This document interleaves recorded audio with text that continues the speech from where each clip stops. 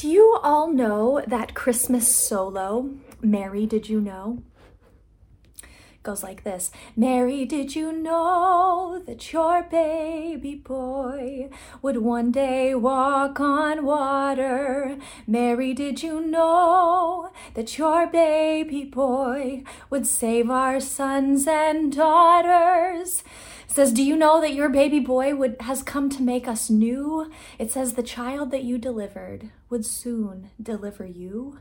Mary, did you know? It's a beautiful song, to be sure, but I'd like to submit to you that Mary did, in fact, know. Maybe she didn't know the walking on the water part, but saving the sons and daughters, the deliverance part, the part about giving sight to the blind man, helping the deaf hear and raising the dead. Yeah, I think she knew. This song is so lovely, but I have a hard time with it theologically. Mary didn't know all of the details about her child. Of course, she had no way of knowing what was coming in the future. The text tells us later that she was confused about Jesus' ministry sometimes and even got off track sometimes as well. But Mary did know from the time of Jesus' conception that something wild and beautiful or holy was afoot. And how do I know that Mary knew? How do I know that Mary had some inkling about what could happen from her child's birth? I know that Mary knew from her song that we read together in Luke 1 this morning. Our text tells us that Mary had an inkling. But let's start at the very beginning of the story. Mary had had a weird morning. The girl was hanging out, maybe doing some chores, minding her own business, when a terrifying being, maybe something shiny, maybe a warrior in armor, maybe something so otherworldly that we have no words for it, this wild being shows up in Mary's space and freaks her out. The angel tells her not to be afraid after all. And then the angel tells her that she will have a baby and that this baby will be someone important for her people. And the angel, the text says his name is Gabriel, tells Mary that her baby will be called Son of the Most High and that the Lord God will give him the throne of his father David, one of Mary's family ancestors. And her baby would reign over her people forever, and that her baby's kingdom would be of no end. The angel also tells her that her relative Elizabeth would also be having a child in her old age. And these are wild things for her to hear. I imagine Mary maybe took a seat halfway through this conversation and had to take some deep breaths. Maybe she also asked a few more questions of the angel than we have in our text too, like, am I hallucinating? Am I dead? Will I be stoned to death by my community if I have a child without a husband? Who knows? The text often only tells us so much, but however the conversation went, by verse 38, Mary says yes and consents to this happening. She says, I am the Lord's servant. May it be to me as you have said.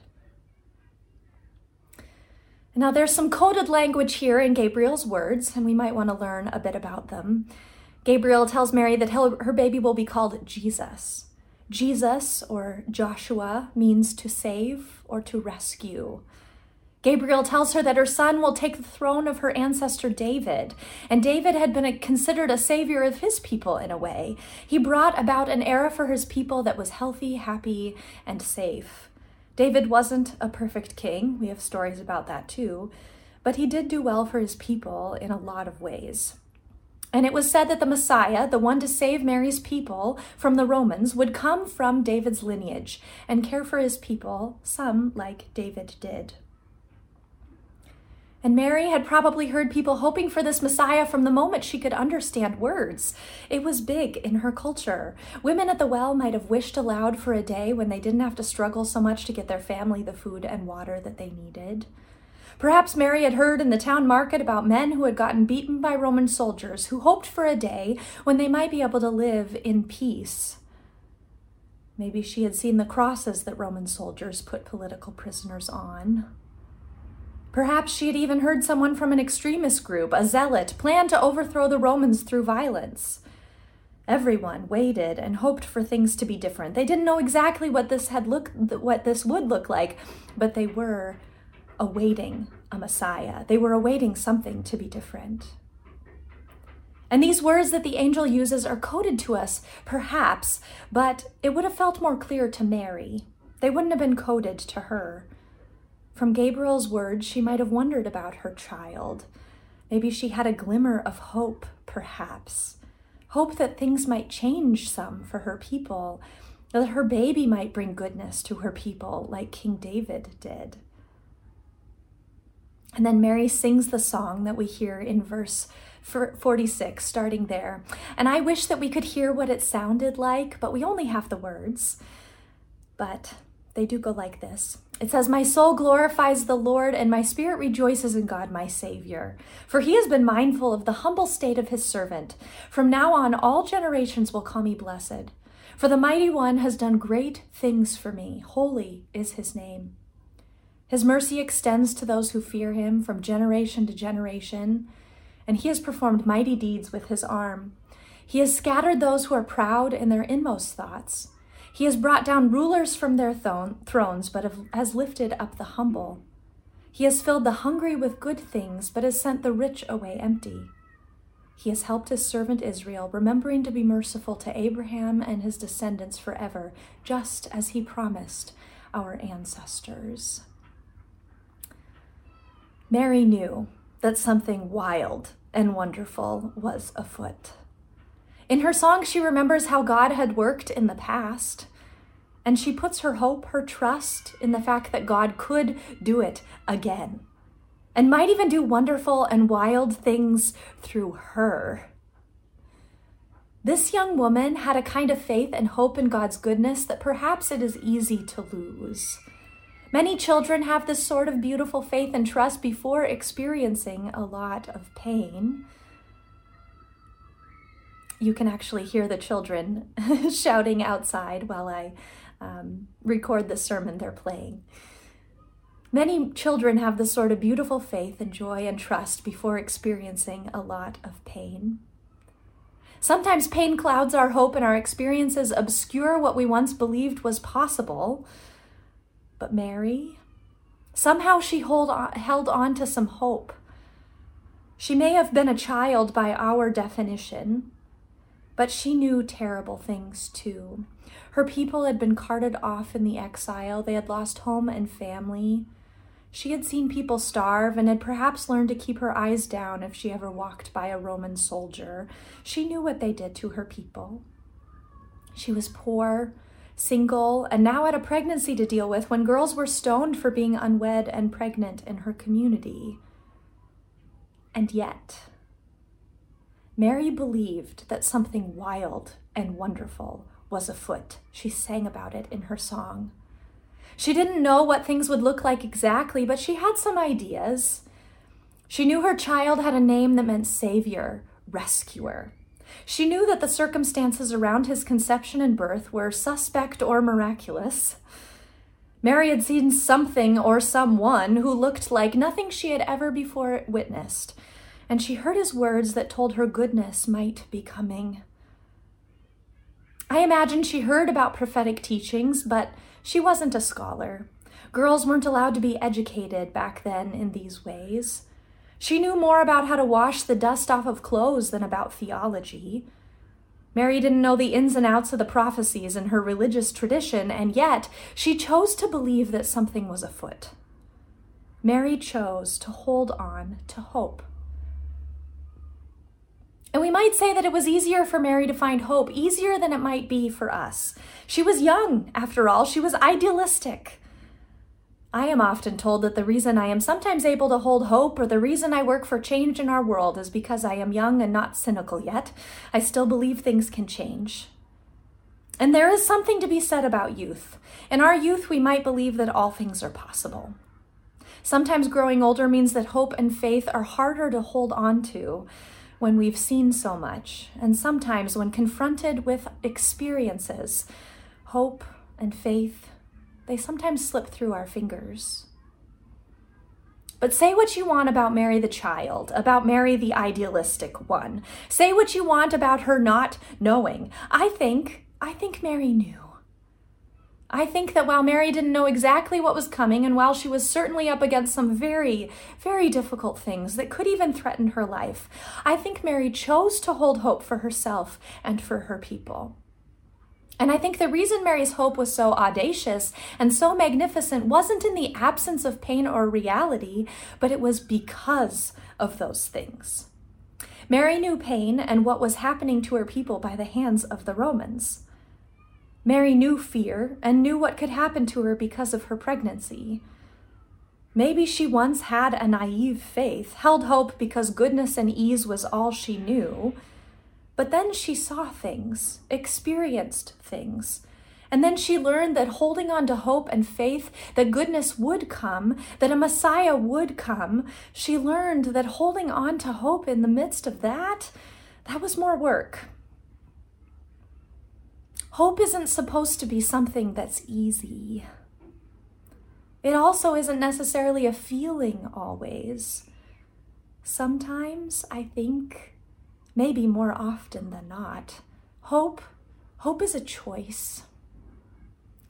I think of friends of mine who hold hope, even as all evidence points to difficulty in the future as they battle stage 3 cancer. Or as they make it through abuse to the difficult work of healing on the other side. It is hard to hold hope in those spaces, and there are times when they won't hold that hope. I also think of vision setters, speakers, preachers, protesters from the beginning of our world until now who demanded good things for human beings. They do that because they've chosen hope. The kids who speak poems through Youth Speak Seattle, who tells us truth through their art. I don't know if you've heard them before, but they are a gift. Kids in our own city speaking truth in poetry. They hold hope. I think, too, of Black American Christians who hold a tenacious faith in Jesus, even when oppressors use the Bible to justify oppression. I think hope, it isn't easy. I think it takes practice. Maybe Mary started working on her hope muscles before she met the angel Gabriel. And maybe after a while, after some practice, her hope grew roots, which went down deep into the soil of her heart. Maybe her hope started blossoming into something stronger, not because she was naive or impressionable or young, but because she knew what it meant to have to choose hope when all else felt lost. She may not have always felt it. There were probably days when she didn't feel hopeful, where she felt hopelessness deep within her being. But then she chose hope again. So, how might we hold on to hope like Mary? How might we move from a hope that is dashed by pain and experiences to a hope that is rooted strongly within us and spurs us on towards good things no matter how strong the injustices are against so many that God loves? How? How might we have a hope that believes that God has before and will again bring down the rulers and lift up the humble? That God can and will fill the hungry with good things and send the rich away empty? How can we hold on to hope from our Isaiah text that Jesus, Mary's own child, quotes in Luke 4? How might we know that beyond a shadow of a doubt that God brings good news to the oppressed? That God is even now binding up the brokenhearted, proclaiming liberty to the captives, and releasing the prisoners, sometimes even through us? How can we, like Mary, stay rooted in this hope as shadows are falling? How can we too believe that something wild and wonderful is afoot? And I took some time this week thinking through my life. I sat with moments of hope in my own story, moments when I felt that myself or someone else had made the choice to hope against all odds and sing songs like Mary's. Times when I have believed against evidence that God would come through for me or for others. And more than anything, as I kept thinking about hope, I kept thinking about all of you. I thought about how in the middle of this pandemic, Alan is putting up lights in the church building to shine for Pike Street and encourage our neighbors while the sun sets so early and as everyone is trapped in their homes. I keep seeing Ann Scranton and Sandy Nelson in my mind, putting together the First Covenant cookbook for our community to eat together in a way, even as we are in different houses. I think of these things as holding hope. And that isn't all. I think of Natalie playing the tambourine and singing the words, "Prepare ye the way of the Lord," with a genuine smile, though the vaccine may take a while to get to us. I thought of Diney Rubel, writing notes to the youth of our church, even when she doesn't know when she may see them again. Hope. Hope is Tom LaPaz's children's sermons full of joy, perhaps when he doesn't always feel like it. It is Cinda Madonna putting up Christmas decorations when she knows only her and Daryl will see them. And it is folks from our church coming masked every Saturday to serve breakfast to unhoused neighbors. Choosing hope is Steve planning worship services and preaching good news through the liturgy, even when he has shingles. Choosing hope is in the middle of a pandemic giving rent breaks to businesses who rent from us. Choosing hope is resting in the middle of this pandemic when we need it. Choosing hope is signing on with a food bank in the coming months so that people in our area can eat, even if things open up so that we could have rented out the space. These things kept coming to my mind this week. You all are full of hope. How can you have a strongly rooted hope like Mary? I think you're already doing it. These actions I kept thinking of may seem like small things in the face of what Mary went through and chose hope in spite of. They may seem like small things to choose or do or believe in the face of all that is happening in our world right now, even. But this is where hope begins. Hope begins in the small things, in everyday things. It starts in doing laundry, even though you only wear sweats these days. It starts with getting out of bed to walk the dog when you are feeling sad or apathetic enough to crawl under those covers all day.